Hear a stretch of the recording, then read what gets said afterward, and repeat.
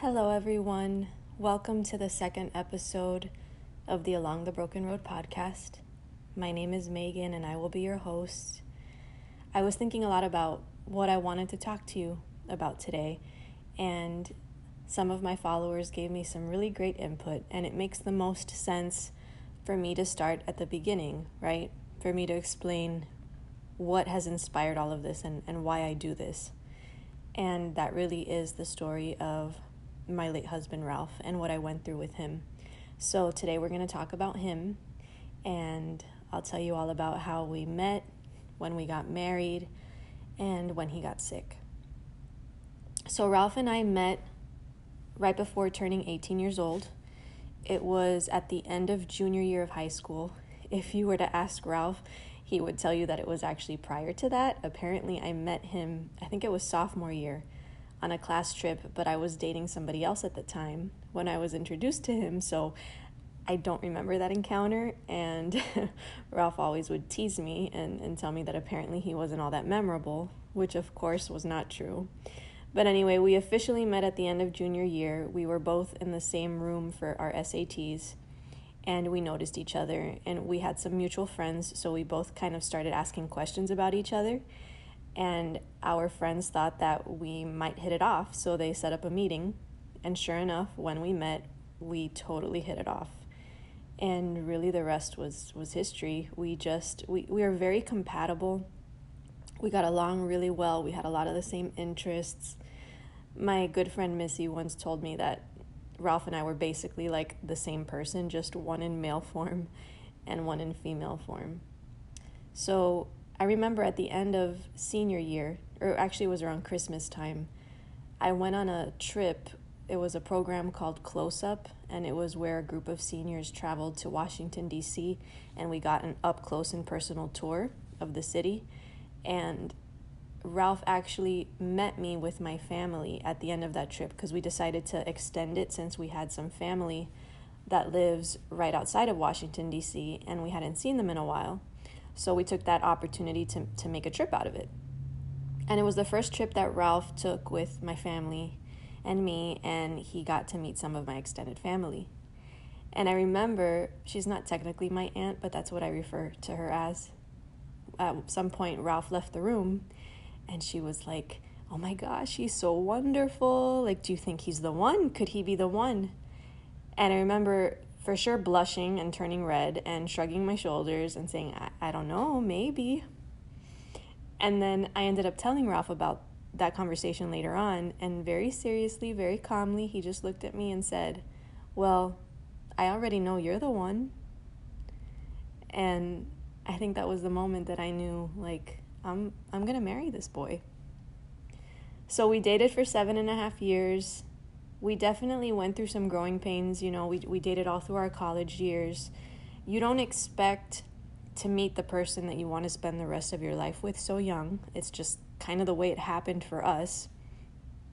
But there were definitely rough patches along the way, growing pains. You know, there were times where we almost called it quits, but fortunately, we were able to work it out. We were able to grow closer together through those obstacles instead of growing apart, which is something that happens very commonly, especially for young couples.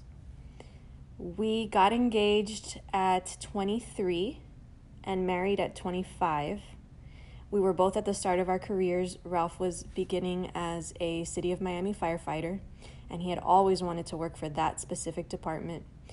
And I was at the start of my career as a speech-language pathologist. I had just landed a job with what used to be called Miami Children's Hospital. It's now called Nicklaus Children's. And I had always wanted to work there. And luckily for us, we were able to live at home while we went to college, since we both went to school locally at FIU, and we were both on scholarship. We were able to save a lot of money, and we actually purchased our home right before getting married. And it wasn't even a starter home like this. It worked out perfectly. This was going to be our forever home. We found it. It was under foreclosure. It was in the neighborhood that Ralph always wanted to live in. So, you know, we had each other. We had the careers we wanted. We had the house we wanted. And we were super young. Like, everything just seemed to be falling into place just as we wanted it. Because we were both Virgos. Our birthdays are in September, just 5 days apart. And Ralph more so than me. Ralph is like the epitome of a Virgo, planner, analytical, and I'm that way too. I plan and I plan and I plan, and everything seemed to be going according to our plan. So we had always said we would be married for a couple of years before starting a family, and we were kind of on the fence around 27, almost 28, if we wanted to start or wait a little longer. And I had a health scare. I found out that I have a form of lymphoma that, thankfully, in my case, isn't expected to ever really turn systemic or progress into anything serious. It just manifests on my skin, and that's it. But at the beginning, we just heard, she has lymphoma, and we were very scared. But when we got the reassurance from the doctor that I would be okay, that was kind of like when we decided maybe it's time we start trying to have a child. And I remember at that appointment, at the end of it, Ralph said to the doctor, okay, so we're thinking about having a kid soon. Like, it's okay. She's healthy. She's fine. We can do that. And the doctor said, yes, absolutely. Go for it. I got pregnant that weekend. It happened so quickly. And Ralph and I always used to talk about like what our biggest fears were. And my biggest fear has always been that I would, have trouble conceiving or have difficult pregnancies. And we'll talk about that more later on in the show, which ended up happening. But with my first pregnancy, it didn't. Like, I got pregnant with Mason, no problem, perfect, healthy pregnancy. So shortly after that, Ralph started studying pretty hard for his promotional exam to become a lieutenant with the fire department. So I found out I was pregnant in September. Actually, it was right before my birthday, and I remember I found out, and Ralph was working. He was teaching night classes because on the side he also taught paramedics, and he was teaching night classes, and I took this pregnancy test. It was positive. I took a second one. It was also positive, just to make sure. And I knew that I didn't want to tell my husband I was pregnant over text message, so I had to wait, and I was dying because I'm the worst at that. Like, those kind of secrets, if I get you a gift, I want to give it to you right away. So like if I'm buying you a Christmas gift, I have to get it right before Christmas, or I will cave and I will give it to you early. Ralph got mad at me several times over the years because of that. So I remember I went to dinner that night with my parents, and I didn't want to tell them before telling my husband, so that was torture. And I had to wait till like 11 o'clock at night when he got home, and I just gave him the 2 pregnancy tests as soon as he walked through the door, and his face was like, oh my God, seriously? Like, already? And in true Virgo planner Ralph fashion, he went straight to the refrigerator, took our calendar off of the refrigerator, placed it on the dining room table, and started calculating. And he was like, all right, so when did we probably conceive? When is this baby going to be born? Does it coincide with your school breaks? Because at that point I had switched careers and I was at the school system, since I wanted to have a similar schedule to what our children would have, since Ralph had a weird schedule. And then he was like, all right, how much do we need to save? How much time do we have to save it? And I remember telling him, you need to chill. Take a moment. Can you like enjoy this with me for a second? And that was when he was like, okay. And he gave me a hug, and we were both really happy, and we got a little emotional. And then his test would be on March 20th. So pretty much right after we found out that we were expecting, he hit the books really hard. And truthfully, I really didn't see much of Ralph throughout my pregnancy because he was studying so hard. And if I'm being honest, at times it was difficult. At times it caused a little bit of friction because, I'm a hormonal pregnant woman and I felt alone a lot. I knew ultimately that it was going to be worth it, that he was doing this for the best interest of our family. But at the time it was hard. I had to do like our registry by myself. I planned my baby shower by myself with some help from like my mother and his mother, but he couldn't really be involved. And that was hard. But I just kept telling myself, okay, March 20th. March 20th is the day that I have to focus on. That's when the test is going to be. After that, I'll get my husband back. We'll have our life back, and we can enjoy this pregnancy together. And it was supposed to work out perfectly because after March 20th, I was actually going to be on spring break. So I had planned on, taking that week to work on the nursery together. I had planned our maternity pictures, and our baby shower was actually going to be at the end of that on the 29th. Little did I know that we wouldn't make it to that date. So after that, all the days kind of blend together for me. I remember waiting to speak to the first neurosurgeon, and he wanted to go in and operate right away. We didn't really know exactly what it was that was in Ralph's brain at that point. The doctor was suspecting that it was what he was calling a low-grade glioma, so a less serious tumor. And that doctor really gave us false hope because he made it sound like he would go in there, operate, and Ralph could potentially be walking out of the hospital days after that.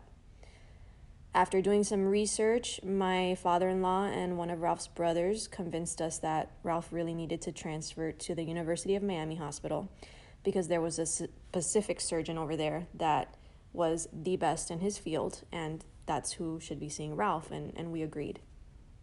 So at some point over the next few days, we transferred to the other hospital, and we waited to speak to that surgeon. And I remember we were all very anxious about that meeting. We were waiting for him to, review the scans and then tell us what he thought the plan should be. And it was Ralph in the room. I was with him, his parents, his brothers, and my parents. And the doctor finally made it late at night. I think he had had surgery that day. And he was telling us that he wanted to biopsy first so that we could know exactly what we were dealing with, which made total sense to us. So basically, he said we would biopsy right away, and then it would take about 2 weeks for the results to come back. He was even saying that we might be able to go home for those 2 weeks and come back to the hospital once we knew. And I remember the first thing Ralph was asking that doctor was, "Oh, so I can still take my test?" He was still thinking about this damn test. So you can imagine I was a little bit annoyed. And the doctor told him, I think you need to stop thinking about this test right now. This is a big deal. And he told him, we don't know exactly what we're dealing with, but even if it's something more minor, if I have to go in there and operate, you're gonna take a hit. Those were his exact words. You're gonna take a hit because of the location of the brain. There are gonna be, consequences to it. And Ralph was a smart guy. He had studied the human brain. He knew the implications of having surgery in your cerebellum. And I think when he heard it from that doctor, that was the moment when it all became very real to him. And if you ask my mother-in-law, because I've had this conversation with her about that moment, she really thinks that was the moment that Ralph knew there was a very, very big possibility that he was going to die. And Ralph had always told me that his biggest fear was ending up in a wheelchair, being hospitalized, or being stuck in his body. And I remember when everybody left, it was just me and him in the room, and that was really the only time that I saw him look really scared and cry. And I was trying to reassure him. I was telling him, whatever happens, we will figure it out. I'm not going anywhere. I will do whatever it takes. I will make sure that you can be as present as possible. You're going to be a great dad. And he stopped me and he said, I don't want to be in a wheelchair when my son is being born. I want to be there. I want to hold him. That was hard. That was a moment I'll never forget. After that, my father-in-law and I were escorted to the waiting area. At this point, it was really early in the morning. And we were there maybe 5 or 10 minutes before we heard them call a code blue on the loudspeaker, and we saw the crash team running in the direction to where we had just left Ralph. And I knew it wasn't good. And then shortly after that, the doctor came out to talk to us. She told me to sit down. And she basically said that Ralph had been doing really well. He couldn't speak anymore, but he was still answering questions with thumbs up or thumbs down for yes and no. And then suddenly he just went unresponsive. So at that point, I broke down, and I remember crying and saying, I can't do this alone. I can't do this alone. They called the neurosurgeon in to perform emergency surgery, and that took a really long time. People started showing up to wait with us in the waiting area, and it took hours. And then finally, the doctor came out with his team and called me, Ralph's parents, and his brothers to let us know how the surgery had gone.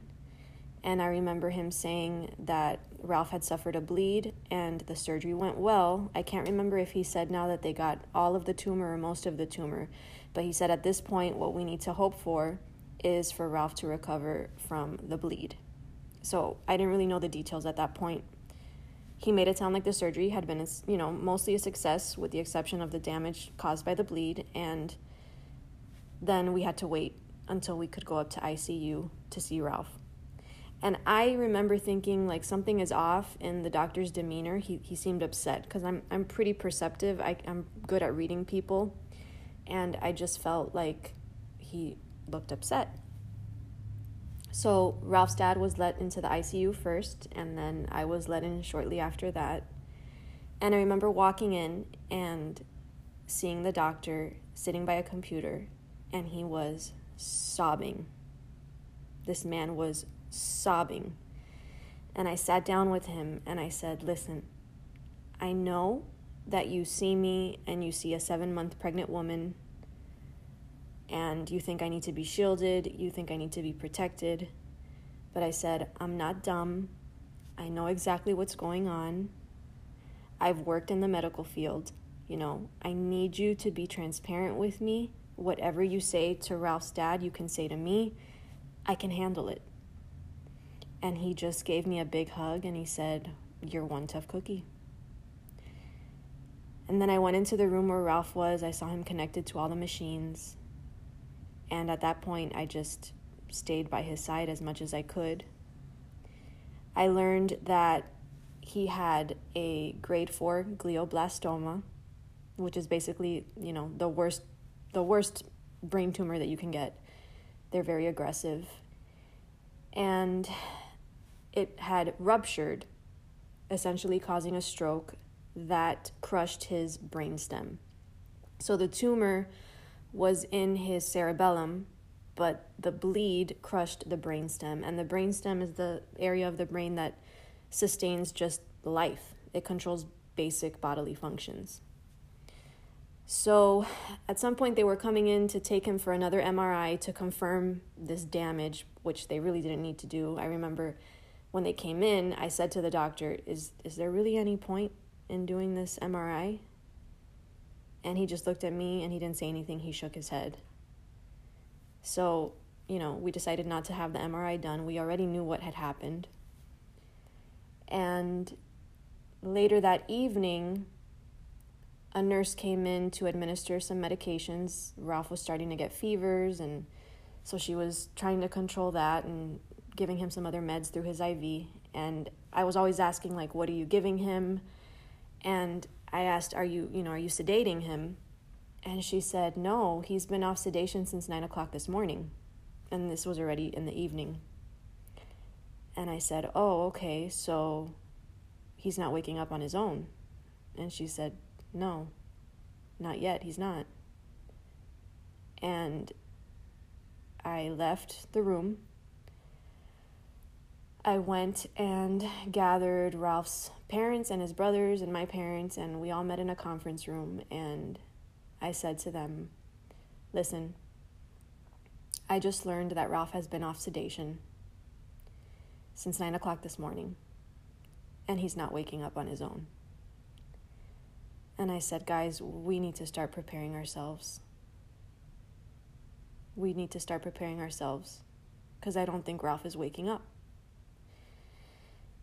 And everybody was just crying and processing the information. I remember one of his brothers saying, this is so unfair. We just needed a little bit more time. And I said, yeah, I know. So at that point, we decided that we would start the organ donation process. I told his parents and his brothers that, Ralph and I had had conversations about these things. And I knew that he would not want to live with that kind of quality of life. That he had told me that if there was no chance of me being okay, that you needed to let me go. That his biggest fear was being stuck in his body or being paralyzed, unable to speak, unable to hear, unable to see. So we started that process. Ralph was an organ donor, and we started speaking to that team. And it's a whole process. We had to wait, a certain amount of hours. They had to go in periodically to just confirm that there was still no brain activity. And it took a while. Initially, we were going to unplug him on March 23rd, but we ended up having to wait until the next day. And he was unplugged on March 24th. His time of death was 7:42.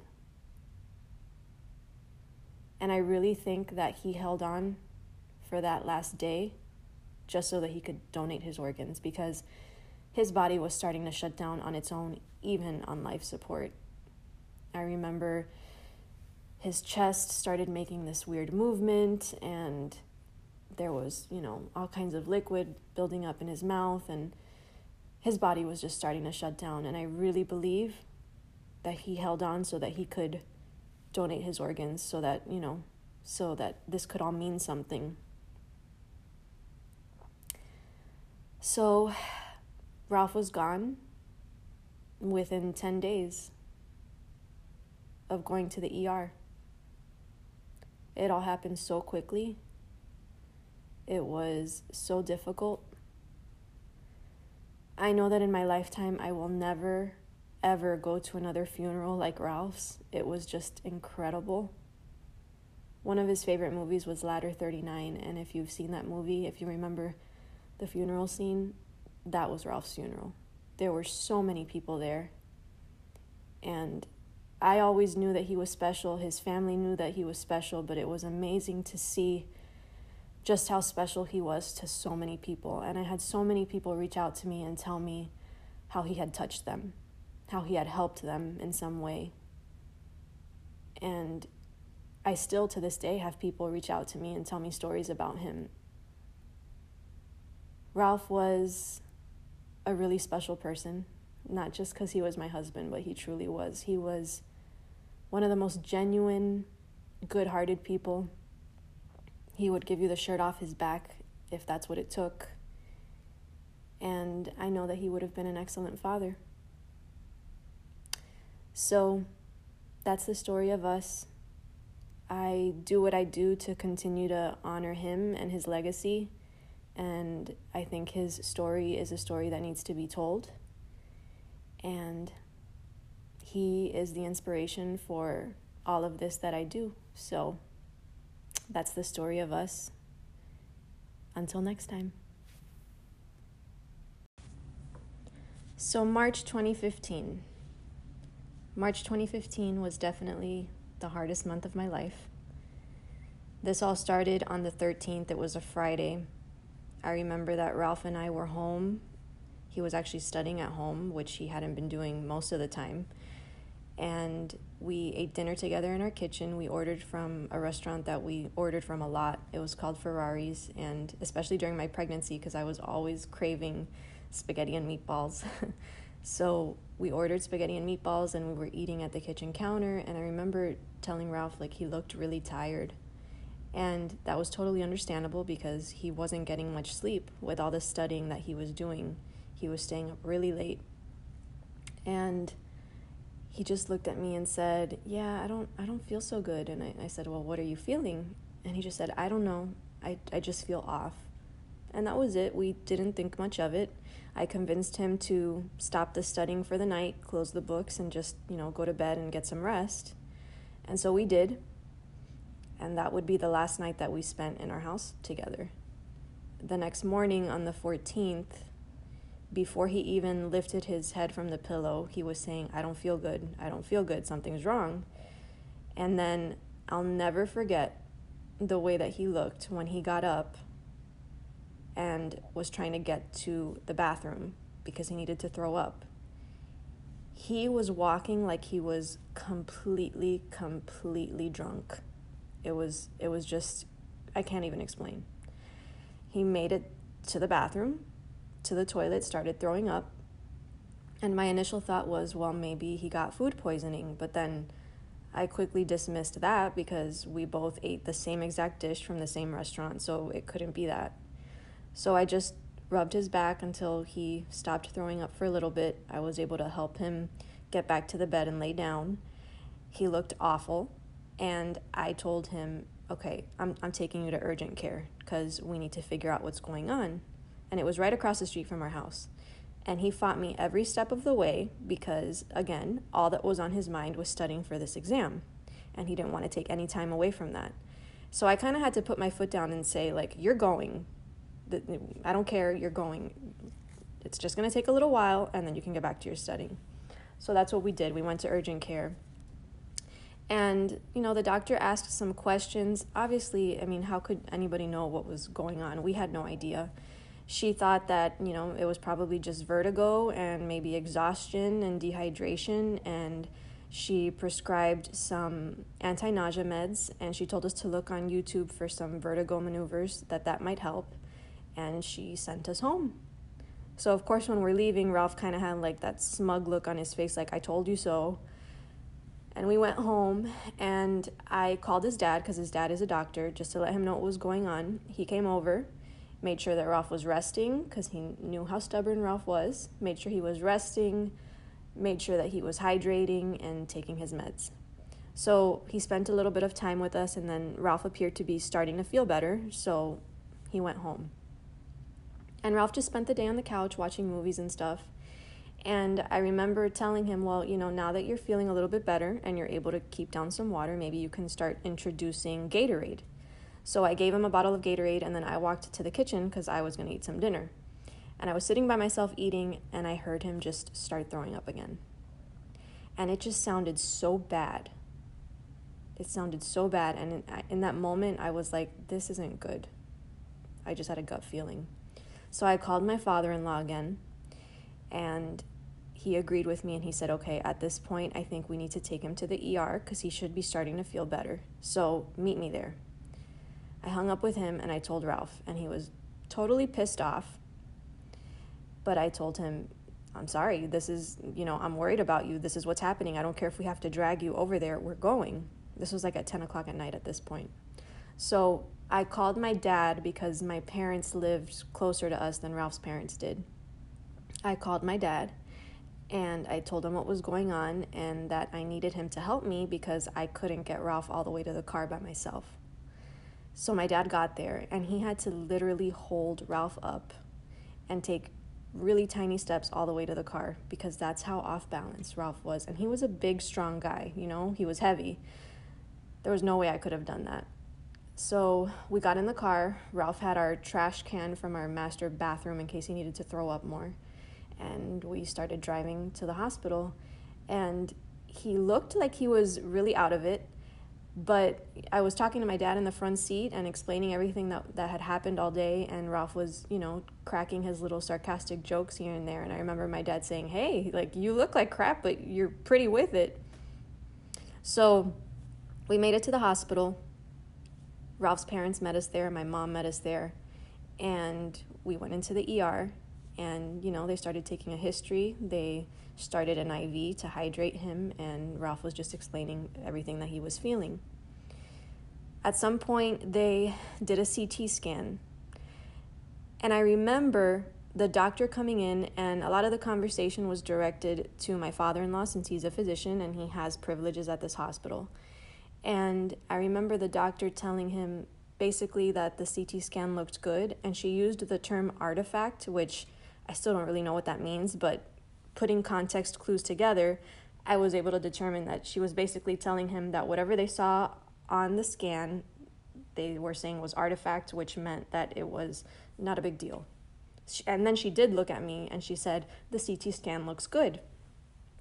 So I remember in that moment, very briefly, feeling some relief. But again, I was like, I don't know, something still just doesn't feel right to me. So they did decide to admit him anyway, and they were going to perform an MRI. At this point, it was like midnight, and Ralph told me, you need to go home, you're 7 months pregnant. You need to go, sleep in our comfortable bed, go let the dog out, get some rest, and come back in the morning, and I'll be fine. And very hesitantly, I left because I didn't want to leave him alone. And I went home, got maybe 5 hours of sleep, and went right back to the hospital the next day. And I remember walking into his hospital room. So at this point, it is the 15th. I walk into his hospital room. He appears to be sleeping. He's in the bed with his eyes closed, and I didn't want to disturb him because I was sure he had had a difficult night. And the nurse was in there just taking some notes on the computer, and I started talking to her. I asked her how he was feeling and if we had any updates. And she said, well, all we know right now is that the lesion is there in the cerebellum, but we don't know anything else yet.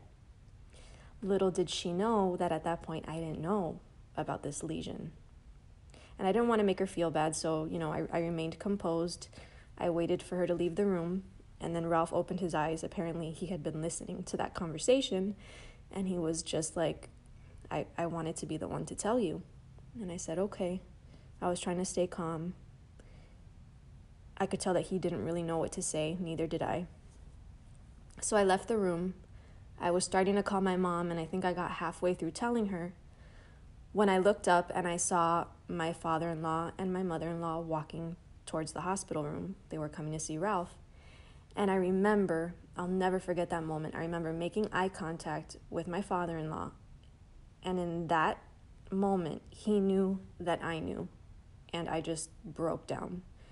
And they hugged me. They were crying too. And I remember I just kept saying, this is so unfair. This is so unfair. He doesn't deserve this. He doesn't deserve this. And I'll never forget my mother-in-law saying, you don't deserve this. Before that meeting with the second neurosurgeon, Ralph was looking amazing. It was the weirdest thing. Like when we first went to the ER at that first hospital, he looked like hell. Really, really bad. And then something happened where suddenly he became asymptomatic and he wasn't really taking meds, and he just looked awesome. He was like glowing. And so many people came through to wish him well, like other firefighters, friends from high school, family members, and everybody that came through was commenting on how great he looked. And when they saw him, they said, man, you're gonna be just fine. Like, you look amazing. And I really think looking back now, that was really, Ralph was doing more for the people coming through than they were for him. It was kind of an opportunity for everybody to come through and say their goodbyes. After that meeting with the neurosurgeon, when Ralph really knew the reality of what was going on, shortly after that, he started to get really severe headaches, which he had not had prior to that. Or if he did, he wasn't complaining about it. But I remember hearing him, it was the middle of the night, and hearing him ask the nurse for morphine. And when I heard that, I said to myself, oh, this is really bad, because Ralph was the most stubborn person for taking medication. He, unless he absolutely needed it, he didn't want to do it. I remember while he was studying, at one point he was suffering from like a sinus infection, and one of his best friends, Max, who he was studying with, kept telling him, can you please take something because your sniffling is like driving me crazy? And Ralph kept telling him, no, man, you got to let the body do what it's got to do. So he was very stubborn for taking meds. So when I heard him ask for that morphine, I knew that he was in immense pain. So I called my father-in-law. I had him come to the hospital. By the time he got there, Ralph was like writhing in pain. He could not sit still. He could not get comfortable in the bed, even after taking the morphine. And then we were waiting for a procedure. So basically what they decided to do was order what's called a blood patch procedure, because prior to the headaches, at some point, Ralph had had a spinal tap to rule out some other things. And I didn't know this, I learned this at the time, that a blood patch procedure is something that, for example, women who have epidurals will sometimes need this procedure. And basically it kind of equalizes the pressure and helps alleviate the headaches. So they thought maybe that's what's going on with Ralph.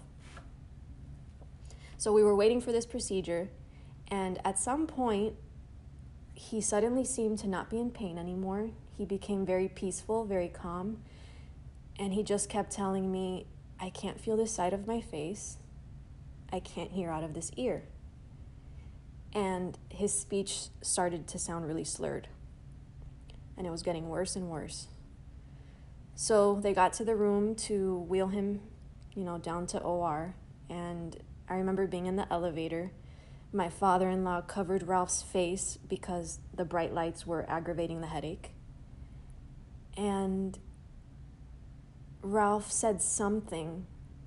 And to this day, we don't know what he said because his speech was getting so bad that we couldn't understand him. We knew that he said, I love you.